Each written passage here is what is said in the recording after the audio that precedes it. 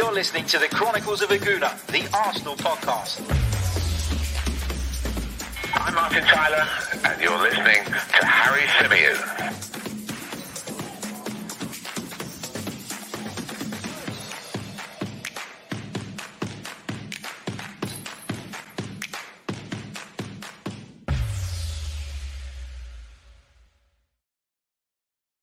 Hello and welcome back to another live edition of the Chronicles of Aguna, the Arsenal podcast, brought to you by 90 Min. As ever, I'm your host, Harry Symeou, and this is a James Maddison special. The rumours are rife. James Maddison, is he on his way to Arsenal or is he staying put? Who actually knows? I don't think many of us really have a clue at this moment in time. But as I say, the rumours are everywhere. The story is everywhere. And I've got a really special guest with me. There's no one better to give us some insight and the download on James Maddison from a Leicester City point of view. It's talkSPORT presenter Jake Watson. Jake, welcome to the show, mate. How are you, first of all? Yes, mate. Very well indeed. A James Maddison special. My words. People are getting excited, aren't they? They really are. They really are. Well, do you know what it is, Jake? We've kind of heard, obviously, we've been hearing the rumour for weeks that Arsenal have an interest in the player. And it's one that's just not going away. And I know that at this particular part of the year, especially the rumours and the stories and a lot of what goes around needs to be taken with a pinch of salt. But as I say, this one's not going away. And there are a lot of Arsenal fans out there. I wouldn't necessarily include myself in that, though, that do believe that this could really happen. First of all, what's your understanding of the situation from a Leicester City point of view? Because we can get lost in the Arsenal Twitter sphere, as we like to call it. That's very easy to do. But from a kind of detached point of view and from a point of view looking at it from the other side, I guess, how do you see the situation as at the moment? Yeah, so look, you mentioned perhaps taking deals at the moment, this time of the window, with a pinch of salt, but there is salt to pinch with James Maddison to Arsenal. Kind of straight away, if you want me to go in with a kind of percentage scenario, I'd say probably 70-30 that he stays at Leicester, but 30% is definitely something for Arsenal to go at, and you can completely understand why they would do that. James Maddison is an interesting one because he is an outstanding player. He is, and he is really respected and appreciated at the football club, but Leicester City as a football club, you just have to look historically over the last 5 years. They each year have sold one of their star assets. You know, you go to N'Golo Kante, Harry Maguire, Riyad Mahrez, Ben Chilwell, and I think that Leicester are always preparing for one of those players to leave and to have that ready-made replacement to come in. So again, you look at what we've done in the past. When Kante left, Ndidi came in. When Maguire left, Soyuncu came in. When Mahrez left, in came Maddison. When Chilwell left, there was Castagna and James Justin. It's a very, very well-run football club. So I think the reality is Leicester have a track record of selling their bigger players, but at the same time, they only do that once they get the fee that they want, and they've got a replacement to come straight back in. And I think that's where the problem is that I'm not sure Arsenal can afford it, and I don't see where Leicester's replacement is at the moment. Yeah, that's my worry about it. You know, it's the fee. And I would maybe argue that I'm not sure James Maddison is worth £70 million. I think what you get now, and I know we spoke about it on talkSPORT earlier, we talk a lot about the fact that it's not just about convincing Leicester to sell. You almost have to kind of compensate them for the fact that he is going to be joining a club that, in theory, you probably will be competing with. Arsenal and Leicester will both be looking to sneak into the top 4 next season. I think that's Arsenal's aim and ambition. It might not be a reality given the squad we've currently got, but it is the aim. It has to be. I mean, tell us a little bit about James Maddison and his time at Leicester City, because there's been a lot of kind of Arsenal fans trying to kind of, I guess, maybe trying to make themselves feel a little bit better about the story by kind of constantly referring to the fact that he broke the COVID protocol last season. He was one of those players that he was left out of the team after that, and that maybe his relationship with Brendan Rodgers isn't 100%. Do you believe any of that, or you watch him every week? How do you kind of see the situation? Yeah, there's quite a lot to this, to be honest, Harry. I think the overriding thing is, has James Maddison been a success at Leicester? Yes, without question. Would all the fans be disappointed if he left? Absolutely. But there is a bit of a story to James Maddison, which you talk about perhaps what Arsenal fans cling on to. by the same token, these are the things that perhaps Leicester fans would cling on to if they were to lose this player. Now, James Maddison, when we signed him from Norwich, again, when I'm not watching Leicester, I'm watching Norwich. So I knew at the time that Leicester had an outstanding young player on their hands. And he hit the ground running. He really filled that void of Riyad Mahrez. And that seems a strange thing to say, or certainly a bold statement, but he is that outstanding. He's got that X factor, and he can make that kind of thing happen from nothing. And there's not many Premier League players out there who can do that. And I think that's why his value is as high as what it is. Now, over the course of the last 3 seasons, what I would say with regards to a negative, Harry, is that he's never quite pieced together an entire season. So he's either started slow, had a really good middle, and tailed off badly. And last season was the exact same. He was injured at the start of the season. Now, of course, that's no fault of his own. Now, in the middle part, he was outstanding and was playing the best football he'd ever played for Leicester. I think he was double figures for goals and assists. Now, for any player, that's an outstanding return. You know, that's what you want your midfield players, your attacking players to be doing. But then, unfortunately, he got injured and he really, really struggled to find form and fitness for the back end of the season. And when you throw in the fact that there was that misdemeanor with the COVID protocols, then Brendan dropped him.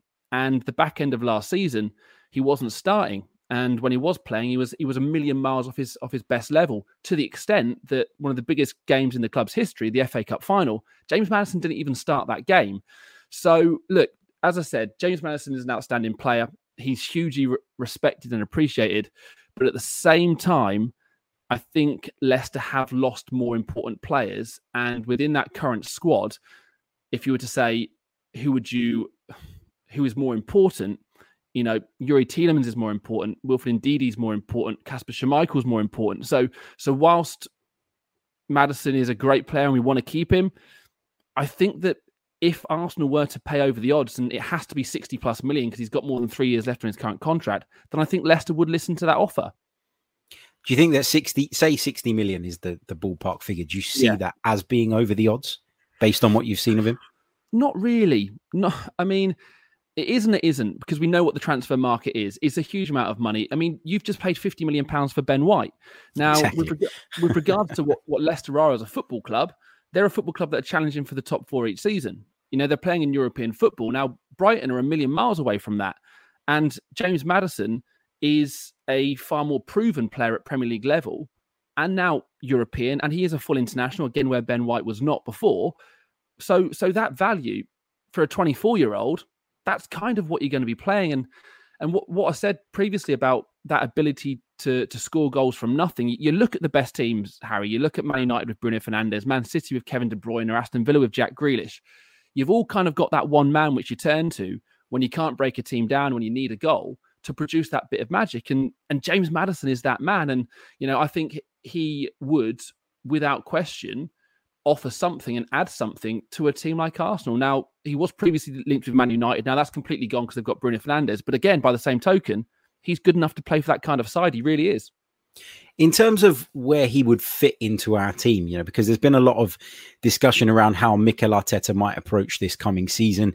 He's played up until this point with a 4-2-3-1, and we'd assume that James Maddison would be competing with Emile Smith-Rowe for that number 10 central position. Or, you know, Emile Smith-Rowe, we've seen him kind of been put in on the left or on the right to kind of accommodate for when Martin Odegaard was here. So that's not really a worry for me in terms of which one of them plays there. But is that Maddison's best position? Is he better playing with that kind of free role behind the striker? Or do you think he's better as part of a kind of midfield trio? Yeah, well, he can play in a few positions. When I saw him at Norwich, he'd actually play as a central midfield player with that license to basically go where he wants, because he's one of those players, Harry, that just wants to get on the ball. So if your fullback's got it, James will come and demand it from him. He's one of them. He's not just going to stick in that hole and wait for the ball to come to him. So his best position is, without question, the number 10. But if you want to play him as a midfield 3, yes, you lose that physicality of him being a midfield presence, but he'll play there.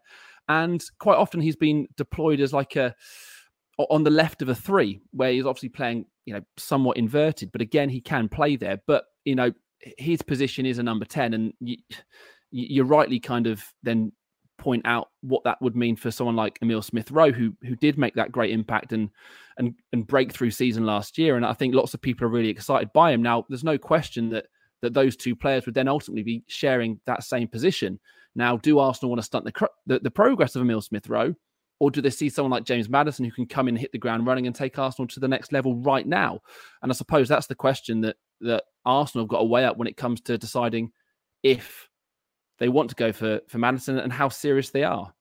Absolutely. I mean, my big worry with Emile Smith-Rowe, and don't get me wrong, if I'm being completely honest, I think right now he's my favourite Arsenal player in terms of the way he plays the game. I love the way he carries the ball, the maturity he shows in terms of his decision-making when he gets into the final third. I think he's fantastic. But I am a little bit worried about two things. First of all, I'm worried about the fact that young players do often go through ups and downs in terms of their form. And secondly, he's got a pretty miserable injury record. And he did break down on numerous occasions last season. And my big concern here is that I think that creative burden, if you like, within that Arsenal team needs to be shared.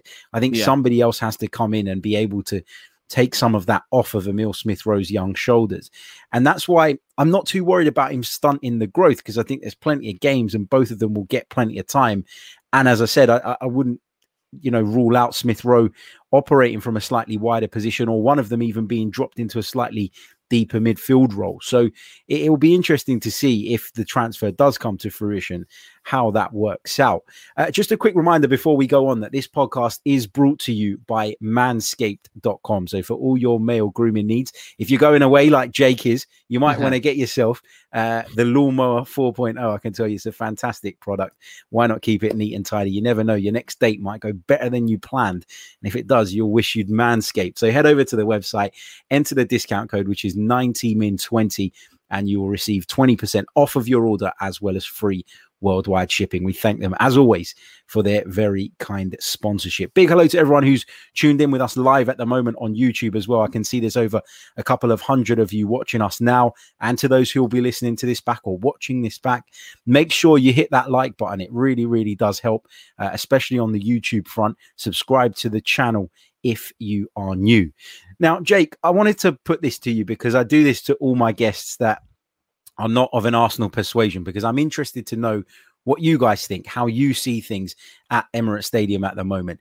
There are a lot of fans that are frustrated, disappointed, angry, as I'm sure you know from your line of work. Arsenal fans can be quite volatile, can be quite extreme in their views one way or the other. And there are a large proportion of fans that don't think Mikel Arteta is the right man to take us forward. What have you made of his tenure so far? And do you look at him and think, given time, he might do it? Or are you a little bit concerned that maybe he's just a little bit out of his depth? Yeah, I think as far as from the club, from top to bottom, you're talking about Edu, you're talking about the ownership, you're talking about Arteta, you're talking about the players. I think the jury's out on all of it. I really, really do. When Arteta first came in, there was really, really positive signs, which kind of gave the impression that, wow, this guy is the real deal. And he obviously went and won the FA Cup, and you really thought that last season you'd kick on, and some good deals were made. The Aubameyang one feels like a million years ago now, but at the time it was fanfare, wasn't it? As a wow, we've got this guy tied down. Kieran Tierney coming in, Thomas Partey coming in, and people were thinking, wow, Arsenal are going to do something this year. And if I'm completely honest, they hugely disappointed. And there's so many ways to look at this. Is this a football club going through complete transition? And again, I talk about the club from top to bottom. Everyone feels like they're learning roles at the moment. And you look at what is happening with the rest of the, I'm going to say big four and exclude Arsenal and Spurs from this at the moment. And then let's not forget, you've kind of got Leicester in the middle there, which are competing, but of course are not one of the big six, but they're there or thereabouts. But you look at what that top four are doing of Man United, Chelsea, Man City and Liverpool, and I think that Arsenal are still a million miles away from them. Now, I know that will probably upset people, but I look at their squad, I look at Leicester's team, and look at Arsenal's best 11. And in complete brutal honesty, I don't know how many of Arsenal's team, their best 11, get into Leicester's. And if Arsenal want to be finishing in the top four, they need to be finishing above Leicester. So how do they go about doing that when at Leicester you've got Brendan Rodgers, who's a great manager and has got a very settled team and a young team, to Mikel Arteta, who we still don't know if he's any good as a manager, and I'm still not convinced that the starting 11 or the squad really compares to the rest of the big four. And I think Arsenal are making good moves. And I think there is progress being made. I just question if it's enough. I think from an Arsenal point of view, I think it's really hard to disagree with a lot of what you said there. And it hurts to hear it, but it's true.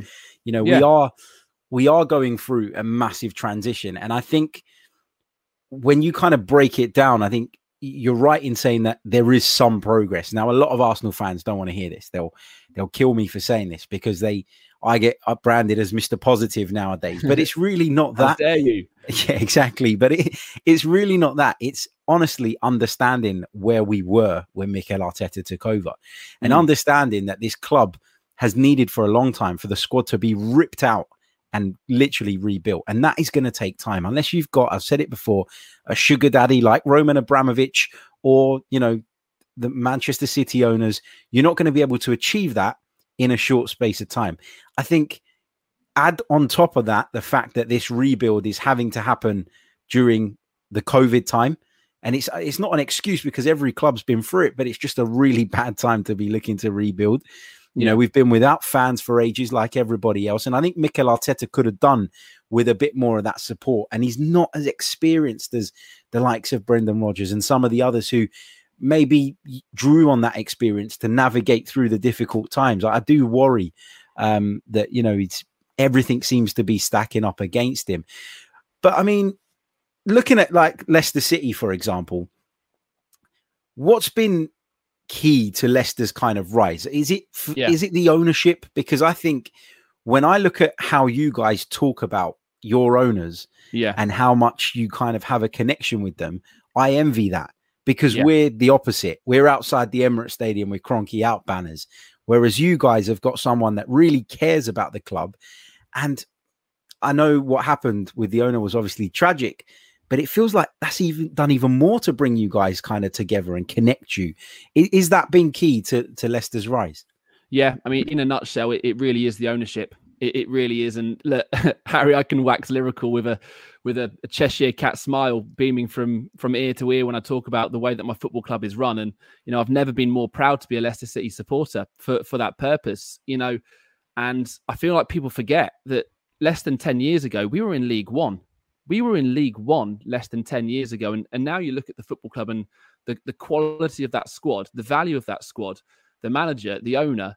We've probably now got one of the best training facilities in the world. We've just announced a new stadium expansion. As you mentioned with the owner, just have to remind people when we won the FA Cup, the scenes of the owner being on that pitch, celebrating with the players and the managers. And you just do not see that happen at any other football club. And the situation that we find ourselves in each summer with regards to maybe selling a player.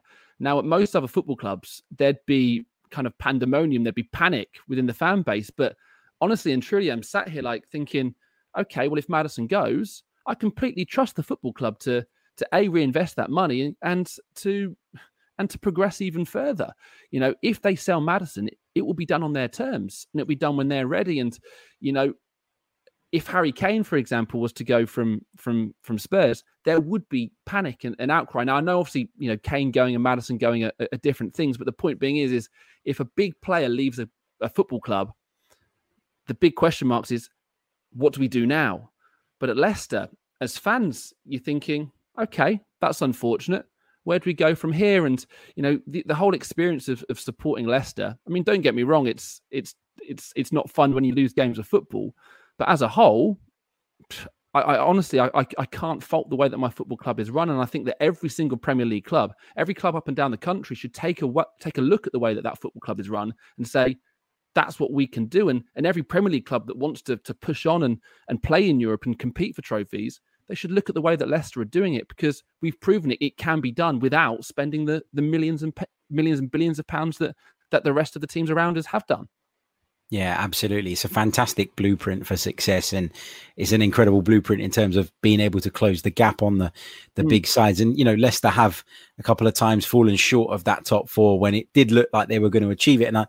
And it's one of those where, you know, you kind of sit there and you probably are really disappointed at the time. But when you take a step back and look at where this club has come from, you can't help but be pleased with it.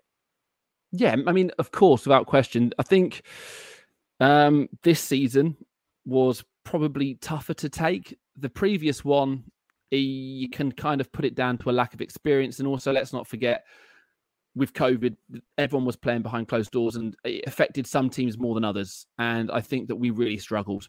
And it was a lack of experience that kind of happened. And I think the players panicked and it all just became a bit too much. I think this time around, it was more disappointing because there was other circumstances. Now, you talk about the Maddison, Perez and Chowdhury incident. That happened on the eve of a game against West Ham. It was 4th against 5th. And we lost that game of football. We were 3-0 down within half an hour. That game of football was lost before we even played because of the drama that had gone on in the week. Now, of course, hindsight's a beautiful and wonderful thing, but we missed out, Harry, on top 4 by 1 point. You know, and that was the difference. I don't think Leicester really, really badly tailed off last season. I think Liverpool ended the season in outstanding form, which you kind of couldn't really account for. And then Leicester just slightly dropped off it a little bit. But as you said, you know, when you look at the big picture, we won the FA Cup. And, you know, in my lifetime, and I'm not talking just as a football fan, that's up there, the top 5 days of my life, the day we won the FA Cup. So look, if we're not playing Champions League football, then yeah, I'm sad because it would have been great. It would have been great to progress the football club. But at the same time, we've got another shot at the Europa League, and I think we'll do really well in it. Yeah, no, absolutely. I mean, just kind of taking it back to Arsenal for a minute. Yeah. You say that Leicester were, you know, just a point off the top 4, and obviously that is true. Arsenal were only 5 points behind Leicester. Yeah. And do you think that Arsenal fans in general, obviously we're generally speaking here, have kind of overreacted to what happened last season? Because when I think about some of the games that we dropped points in last season, I came away from them really disappointed because either we'd thrown the game away via a stupid individual error. I'm not just saying this as an Arsenal fan. I think we did struggle with some really poor refereeing, as did most clubs at really crucial points in the season. There was a game at Molineux against Wolves, which is the one that I couldn't get over, when David Luiz was sent off and Wolves were given a penalty. That turned that game completely on its head because Arsenal should have been 3-4-0 up at that point. I mean, for me, I think that it was fine margins for Arsenal. And the fact that we were only 5 points behind Leicester City, who missed out on the Champions League by a point, means that we have hope this season and we shouldn't be going into it all doom and gloom. Do you think I've got a point, or am I just trying to find the positive? No, I do think you have a point. And whether you're happy with me including this comparison as well, but the same can be said for Spurs. Yeah. You know, Spurs only finished a point behind Leicester and reached the League Cup final, and they sit there and all we hear is about what an absolute mess their football club is. Now, you know, as a neutral here, not supporting neither Spurs or Arsenal, over the last decade, that's by and large where Arsenal and Spurs have finished. Now, not obviously 8th for Arsenal, but, you know, in and around the top 4, in 5th place and reaching cup finals. So I do think that there was a huge overreaction from Arsenal fans and Spurs fans. I think what you achieved is obviously disappointing, but I think it's really kind of exasperated by what the other clubs above you are doing. You know, when again I'm growing up watching Man United and Arsenal, Wenger and Ferguson, they were the 2 outstanding teams in the country. That was amazing. And now I watch Arsenal and I know that they're not at that level. And that must be difficult for Arsenal fans to take. So I don't think you're a million miles away from it. But at the same time, when you're seeing Kane, Grealish, Varane, you know, the list goes on, moving for between 50 and 100 million pounds. And you're sat there thinking, well, we've not got European football this season and we're shopping around the Premier League to try close that gap. I think it's just disheartening. But I don't think that it's actually that bad. But it's difficult, isn't it? It really is difficult. Yeah, for sure. And it's really difficult to kind of turn off that emotion sometimes, especially mid-season. and be able to look at it in that way. I think what happens is you kind of temperatures at 100, throughout the campaign, everybody's angry, frustrated, disappointed. And then actually when you do review it, you say, okay, it wasn't good enough, but it wasn't a million miles away. And that has to be taken as encouragement. Yeah. I always say, if you're going into a new season with a negative mindset as a football supporter, what is the point in supporting that team? The great thing about football is there is always next season, which always means there's a hope of things getting better. And that's how you should look at it, in my view, anyway. Guys, get your questions in the live chat box. We'll do a few minutes on questions before we wrap it up. But while we do that, I just wanted to get your thoughts on a non-Arsenal related subject, Jake. And I wanted to kind of pick your brains on the Harry Kane situation, because I've quite enjoyed watching this unfold, obviously. Yeah, I'm sure you have.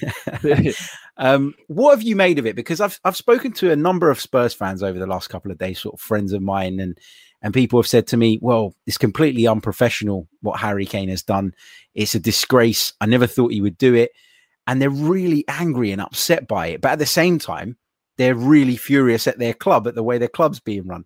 So for me, I can't really get my head around that. Either Harry Kane has a point and your club, aren't being run properly, or Harry Kane doesn't have a point and your club is in great shape. So where do you stand on this, and where do you stand on players striking sort of in general? Yeah, honestly, you've got to bear in mind that at talkSPORT, I work with Paul Coit, who works at Spurs. So I'm having this conversation and watching his emotions flip from one to the other every single day. And there are so many thoughts to this one. I'm going to go straight in with this whole gentleman's agreement, if I'm honest, because I think this is kind of the sticking point. Because I think everywhere else, I think we all recognise where everyone stands. We know Harry Kane wants to leave. I think we know Spurs don't want to sell, and I think Manchester City are interested.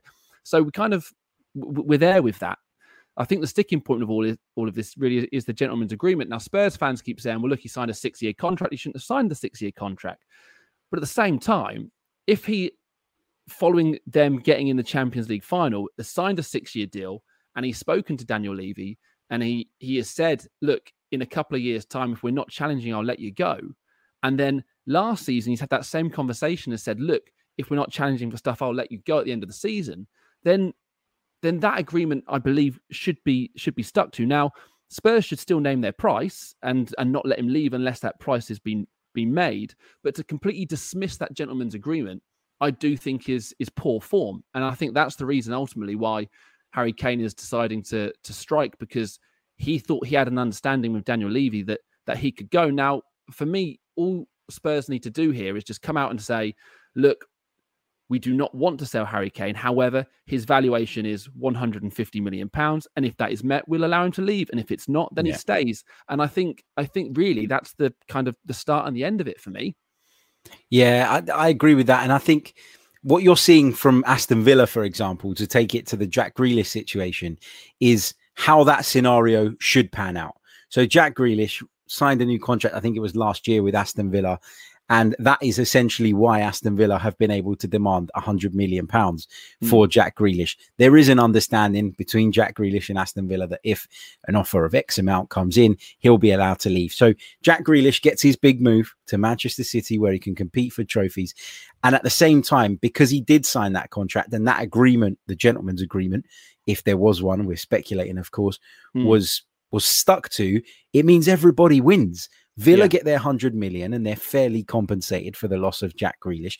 Grealish gets his move and it's happy days. And I think that's what Tottenham kind of hoped, or Harry Kane hoped would happen at Tottenham, is that he would be protecting the club by doing what he did, signing that contract, but on the agreement that he'd be allowed to move on. And it's just, it is not happened. And I just think it's, what I don't get though, is he's striking now, but he's going to return to training at the end of the week. They were saying yesterday. What's that about?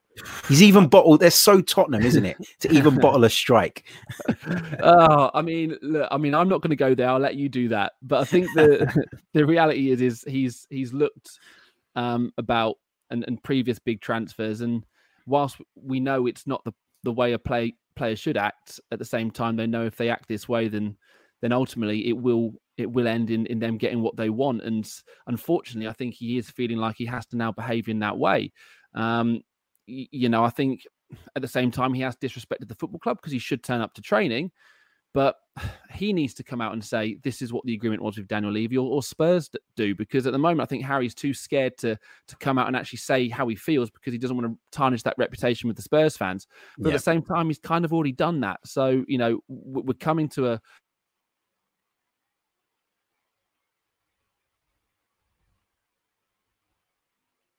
I think we've lost Jake's connection just there momentarily. I'm sure I'll be back in just a second. Let's go over to the questions in the meantime. We'll see if it comes back. I'm sure it will. Bear with us. There he goes. He's reconnected. Hold on. Let me bring him back in. Here we go. Here we are. Sorry about that, mate. That's all right. That's all right. Saying, look, we're coming to a head with the whole situation, and you know nobody wants it to continue. My gut feeling tells me he will end up at Man City, but I think it's probably going to get a little bit messier before it's all sorted. Yeah, absolutely. Absolutely. Let's just take a couple of questions then before we wrap up. Just another quick reminder, hit the like button. There's over 500 of you watching on YouTube alone at the moment. So get involved by smashing that like button. And of course, subscribe to the channel if you are new. Thibaut asks whether Daka will start for you guys in the Premier League. He says he's thinking of chucking him in his FPL team. So a little bit of a steer on this one, Jake, would be lovely. Well, Brendan Rodgers has said that Patson Daka and Boubacar Soumaré, both, there's not going to be a huge amount of pressure on them this season. They'll use that first season initially as a bedding in period. So I'd expect both of them to be very much involved in the first team, but certainly not initial starters. I watched Patson Daka at the weekend, actually, in the preseason friendly against QPR, and he looked great. He looked really, really good, lightning quick, a really nice finish. So I'm excited by him, but the starting lineup will see either Vardy and Iheanacho start because of the way they ended that season, or he'll play a 4-3-3, which would mean just the one striker, which wouldn't be Daka. So I would personally hold off on putting Patson Daka in any fantasy Premier League team for now, anyway. Yeah, I'm terrible with fantasy. I start the season so optimistic, and then about a month in, I start forgetting to do my team. First week I forget to do my subs, and then I'm losing, and I'm a really sore loser, and I just sack it in after a week. Yeah, it just all goes to shit. I won. Exactly. I just want to put this one to you. This is kind of like it's more of a comment than a question, but Nicomo says, surely Odegaard would be a better option than Maddison. Now, a lot of Arsenal fans have been debating this and discussing this because obviously we saw Martin Odegaard in an Arsenal shirt for the second half of last season. He impressed most people. There are some that don't think he'd done enough. But if Odegaard is available for essentially half the money that Maddison is, would you be tempted, if you were in charge of the football club, to pursue the Norwegian instead? Or do you think there is that much of a gap in terms of quality between the two? Yeah, look, if I take off my Leicester hat, because obviously I don't want you to sign James Maddison for a moment, I would say that James Maddison is a level above Odegaard. I don't think Odegaard did enough last season to earn a permanent move to Arsenal. I think he's a good player. I think he's a nice player. But I think if Arsenal want to get back to where they were, I don't think he's quite at that level. And I think you've seen that as well with Real Madrid. And I think that Arsenal probably should be looking elsewhere. Now, I've seen obviously lots of links with Hossein Aouar at Lyon. And again, whether it's Odegaard or Aouar, they're going to be half the price of James Maddison. So I think they're financially more viable deals, but the significantly better player and the smallest risk in all of this would be Maddison. But, you know, as we've discussed, it's not quite as straightforward as that. Yeah, absolutely. It's all about the money, isn't it? All about the money. Right. We are going to leave it there. Jake, do you want to let everybody know how they can keep up with you on social media and your fantastic work, where they can listen to you and, give yourself a plug, basically? Yeah. All right, guys. Well, Twitter is just JakeWatson_TV.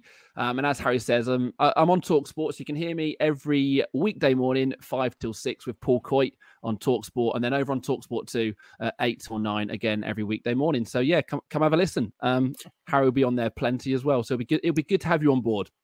Yeah, brilliant stuff. Make sure you do head over and check that out, and check Jake out, more importantly. Thank you all for tuning in. We'll catch you very, very soon. In fact, we're going to be back in a few hours' time with another live show. That one will be available in podcast format from the morning. This one will be available for those of you who prefer to listen while walking your dog or whatever it is you prefer to do. You can tune into that from the podcast platforms from 5 p.m. today. So stay tuned. Right, I'll catch you all very soon. Ciao.